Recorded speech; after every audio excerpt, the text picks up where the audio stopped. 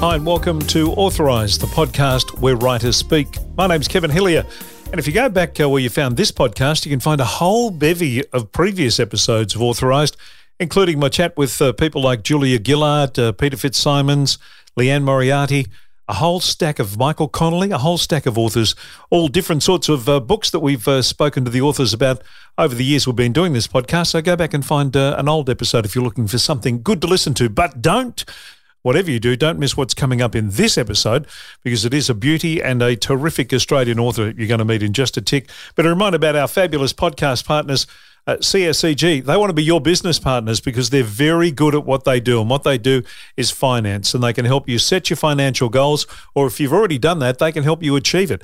Whatever you want to look at, whether it's superannuation, whether it is insurance, whether it's investing, how your financial picture sits at the moment is maybe not how you want it to be. They can help you make it better.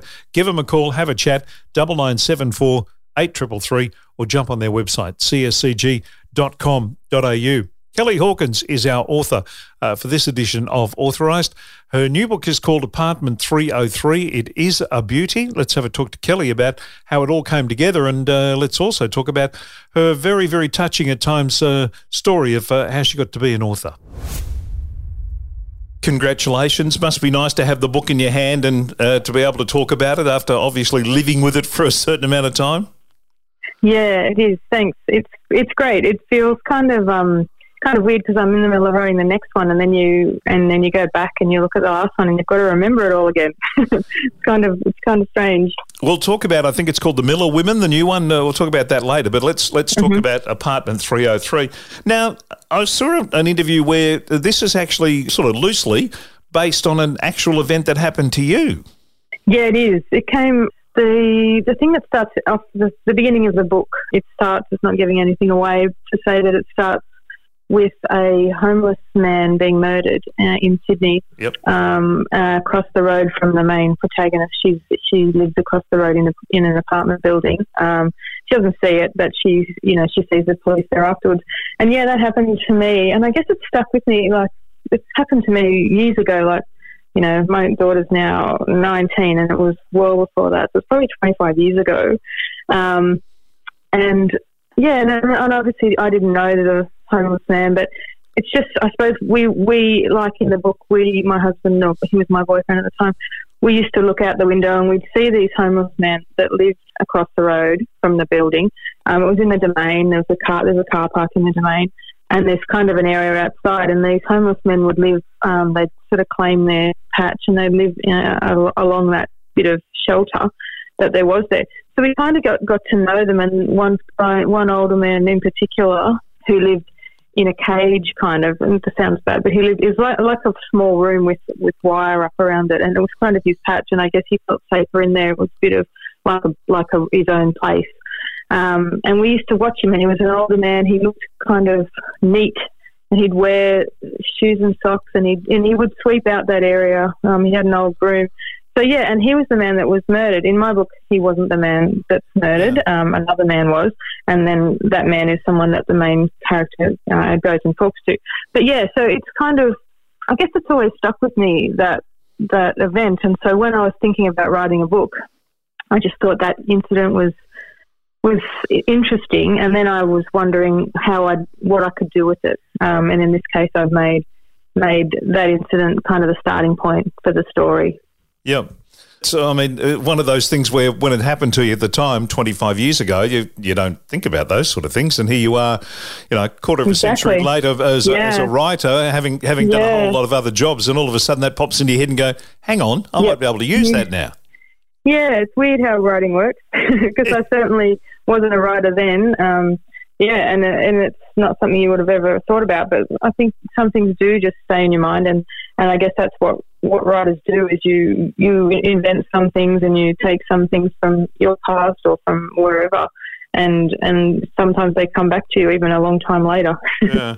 How does writing come for you? Does it come easily? Is it for instance, did this book, given that it's based on some things that happened to you, did it come to you easily, or was it a hard one to write? This one was a bit hard, actually. It was the main character I kind of really understood, and she came to me easily, but a lot of the plot and a few of a lot of it took a while to become properly formed. Some of the other books, I guess, I've had an easier plot line that I've understood a little bit better. This one, I struggled with, but then I find that I think I just feel like that whenever I write something. Mm-hmm. Afterwards, maybe you forget about it a bit, but I struggle. I don't sit down and have everything pour out of me, or not usually anyway. Obviously sometimes that happens and that's great, but for me it's like, I've got to get the words down, and it doesn't feel good when I do it, and hopefully when I go back to it later it feels better, or it looks better than what I remember. So for me it's always a struggle, and I do find that it's difficult to get the words down mostly. In some sporting arenas, there's a degree of difficulty but one jump is a lot easier than another jump, and the degree of difficulty is. And I reckon you gave yourself a fairly interesting degree of difficulty with this, because you put it in the first person, and you've done it to such a fine timeline that you've sort of you've given yourself a real degree of difficulty above and beyond. No, I think that's why I did struggle with this one, because like you said, it's first person, and it's basically a person who's alone all the time. Yeah. So it's like it's I had to make things happen, and I had to bring things to her or take her to other things and make it realistic, not just it was very difficult too. And the next one I'm writing is from 3 different points of view. And I think that was really deliberate, because I thought I can't deal with, having her getting so into this one person's head and having the whole book. And I think it worked in a way that I wanted it to, and that it's kind of got that claustrophobic feel. And I think first person was necessary for the book, but it was difficult. I agree. No, I won't do that again in a hurry. Though there's I guess you're right, a claustrophobic effect, but there's also there's that scary effect that if you're on your own, no matter who you are, things frighten you more when you're on your own. So if you're playing out a mystery and a thriller, which this is, with a lot of twists and turns, it kind of helps. Yeah, and because she also has some mental health issues, like she has OCD and PTSD, she's anxious, she has anxiety. So, a lot of those things. And then I guess the aim is, you're wondering, is this all real even, or is it in her mind? So there's a little bit of that as well. As consumers, we've become really obsessed with the authenticity of the things that we consume these days. Is that put an extra sort of burden on you as a writer when you're doing your research to make sure that there's a real authenticness about or authenticity about what you do? Yeah, definitely, and especially when you're writing something about someone who has mental health issues, because I don't, certainly not to the extent that Rory does in this book. I think I do have a level of anxiety, but and I think a lot of us possibly do, actually. But I think you don't want to write something. You don't want to write something that people who have those issues are going to read and be really, not even offended by, but really find that it's not real. And you want to represent people in a way that's accurate. So I think there's a lot of pressure, probably more than there was in years gone by as well.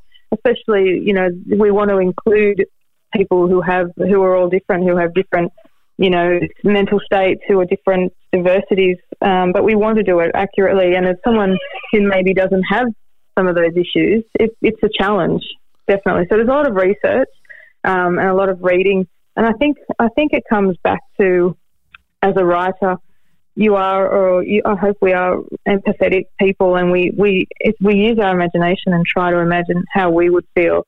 And it's difficult, though, when it's something quite extreme, like Rory. Those things that she has are quite extreme. So, there's a lot of research that goes on. And you can get a bit lost in that sometimes, can't you? Yeah, definitely, Research is great, except when you've got deadlines. Exactly. I could research forever, but I actually have to write something. And can you get a bit lost in sort of almost the rabbit hole of your own book in terms of where it's going sometimes? Yeah. I think that comes a bit more the more you write, maybe. I would definitely have done that more in earlier books, probably.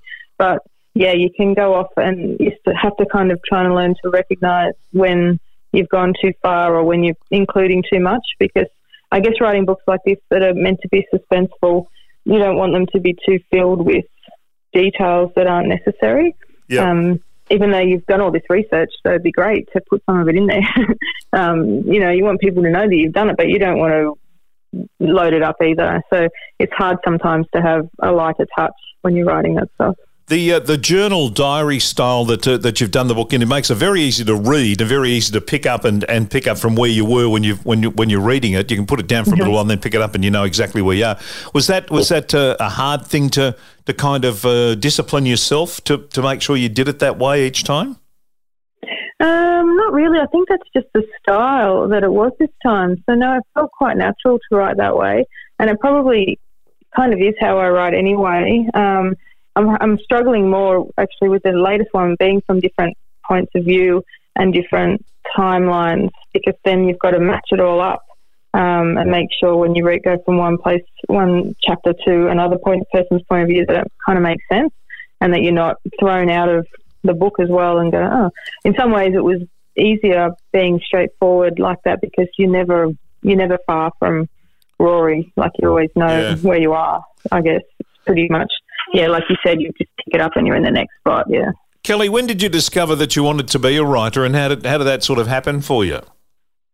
I think I'm like a lot of writers in that I always kind of would like to have done it, but I'm a reader, so I think a lot of people who've been readers since they're kids always like secretly want to be writers. But when you're younger, it never seems like a viable career option. So I did journalism. I did communications and became a journalist for a while. And then I kind of moved around and did different things. Journalism, I loved the writing side of it, but I didn't really enjoy talking to people all the time, ringing people up and, hassling them. That wasn't really something I enjoyed. Yeah. So I kind of moved into graphic design and web design, and then I got married and had kids. And so it wasn't until then I did lots of little jobs, and then I kind of had a bit more time when my kids were young. And I started up writing for kids actually, because they were reading some things that I didn't particularly enjoy. Some things they read were great, but others I thought I could probably write something good as this. So I started writing kids' books, and then ideas came to me for young adults and adult books. And so it kind of got to the point where I had a couple of books that I'd written, and I ended up submitting them to places, and I had a kids' book and an adult book accepted by HarperCollins at the same time, which just was kind of lucky, really. Yeah. So I kind of write one of each now, but in the middle of all that, my husband got really sick and he died from cancer. Yep. So that came along kind of just before I got I got the publishing deal. So it was a really kind of weird time for me, those few years. He died, it was nearly 4 years ago now. So it was a really weird time when, obviously Matt was really unwell. They gave him 2 months to live when we found out he had cancer. Yeah. So, and he lived for 9 months. And it was after that I kind of decided to take time off and be with my kids. I didn't, want to go back and leave them at that time. So I thought I'll send these books out to publishers and see what happens. And if nothing does, I'll, after 6 months, I'll go back and work full time. So, and that's when they got picked up. So, so I never did go back full time to work. And it's been kind of probably a bit of a lifeline for me in a way, because it's just been able to be something that I can really focus on that's just completely different. So, it's been an unusual run for me to get published. And so I'm still publishing kind of one at the moment a year, one kids and one adult book a year.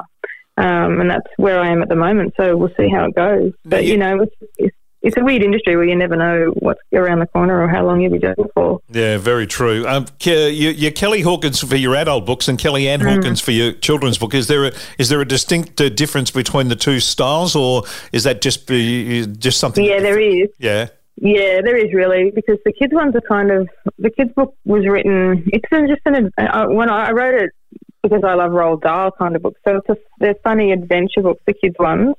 And the School of Talking Pets and Bird Brain are the two kids. Yeah. So School for Talking Pets was the one that just came to me, and it was just such a fun idea of this, these kid that wins a week at a school where that's just emerged, where they teach their pets to talk. Yeah. And I just had so much fun. It's different writing kids' books. It's kind of a bit more fun, and they're funny and they're a bit more lively. So it was fun writing that. And then I had the idea for my first adult book, which is Other People's Houses.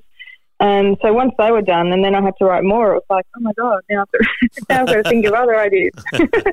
But so it's good. It's good in a way because they are quite different. So I'm Kelli and Hawkins. I think we ummed and ahed about different names. It's mostly just so if kids Google you, they don't find things that aren't that appropriate for them, because the kids' books, for primary school age, they don't really need to know some of the adult stuff. So yeah, exactly. It's mostly just to separate them out. But I love doing both because it does give me that just something, they are so different. And writing something that's a bit darker is great to put it away and then go, okay, now I'm doing the kids one, which is completely different, quite funny. And so it's nice to have the change. Who's your benchmark? Who's the person that you gave Apartment 3032 to read that you wanted to get not necessarily approval, but the opinion of?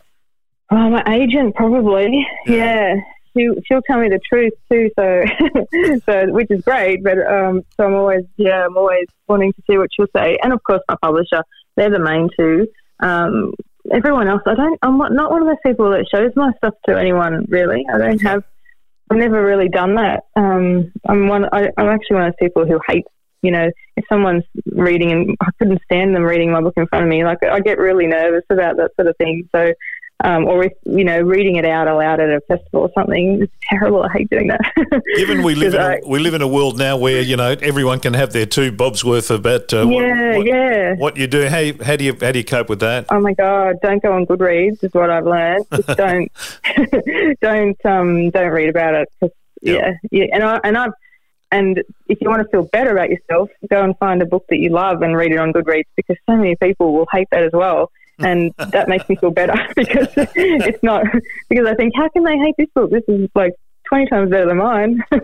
So that's kind of how I would deal with it, because it's people, and what I guess I've learned is that everyone just has different opinions. Some people will really enjoy something and really hate something else that I think was brilliant. So, you just got to not read it. Yeah, beauty is in the eye of the beholder, no matter whether it's a reading thing or whatever.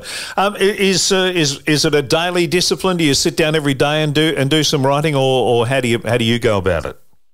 Yeah, I do it every day. If I'm in a good place, like ahead of a deadline, I might have a day or two off on the weekends. But hang on, did you just say the words ahead of a deadline? Yeah, which I'm not. I never am. I was about to clarify that by saying that doesn't happen. So if it ever did, I would have weekends off. No, I might give myself a lesser word count, but basically I have a word count based on how much I have to get written and what the date, that it's due is. So at the moment I'm trying to write 2,000 words a day because I'm struggling a bit to find time at the moment. But if I had a bit longer, I might only leave it at 1,000 but if I'm writing something, especially first draft, and I leave it for too long, it's really a lot harder to write it. I think it just flows better if you're there every day, if you write a little bit every day. So even if I'm having a really bad day and nothing's coming, I'll try and just write a few hundred words and read over the bit that I've written maybe the day before, so that the next day I might do better, because not every day you write as well as other days. Yeah. Unfortunately. Do ideas come to you in strange and weird places sometimes? Yes. In the night usually. Although half of those ideas can be terrible as well.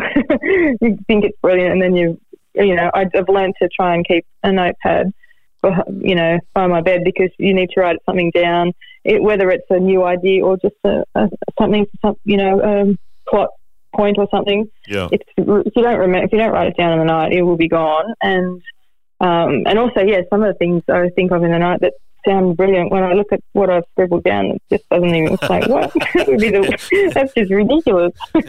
What was I thinking? Yeah, exactly. It just makes no sense. You think that's a stupid idea. But sometimes, when you're out and about, you'll have ideas. Walking is a really good one for me. If I'm stuck, I'll try and go for a long walk without music, but just on your own. And I think if you go for a good long walk, that helps you, sort out a lot of issues actually. But an actual idea for a whole idea for a book is a little bit harder, and that's a bit more random. I think you never know when that's going to come at you. Do you storyboard anything, or do you just let it flow as it comes out of you? I try and have a plan, because I find, like you said before, that you can get a bit off the rails if you don't have a plan, or I can, and it makes editing a bit of a nightmare later on. So I do have a bit of a plan, but things don't always go to plan, and it's not like set in stone. Like often I'll start with a plan thinking this character's going to be a certain way, and then when I start writing them, the character's not really like that at all. They're a totally different person, or, they're just not, they're outgoing instead of shy or whatever, and so it leads you in a different direction. So I have a guide, and I usually know kind of how it will end and start, and maybe a couple of things that were going to happen in the middle. But not detailed like some people.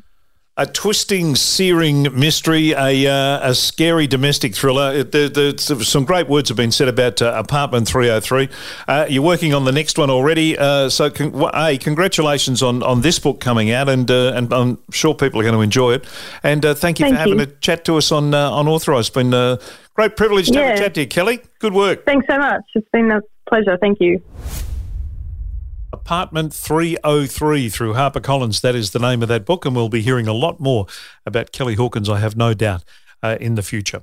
All the best of luck to her. And all the best of luck to you. If you're trying to work out your financial situation and you need a bit of help, I've got some people who can help you out. They're our podcast partners, CSCG. They'll be only too happy to help you, and all you have to do is contact them. Give them a call on 9974 8333. Have a chat. Have a look at their website, cscg.com.au, and I'm sure you'll be happy with the outcome. Hope you enjoyed this edition of the Authorised podcast. Where you found this one, there's plenty more to check out. Enjoy those as well, and I'll talk to you next time on the Authorised podcast. My name's Kevin Hillier.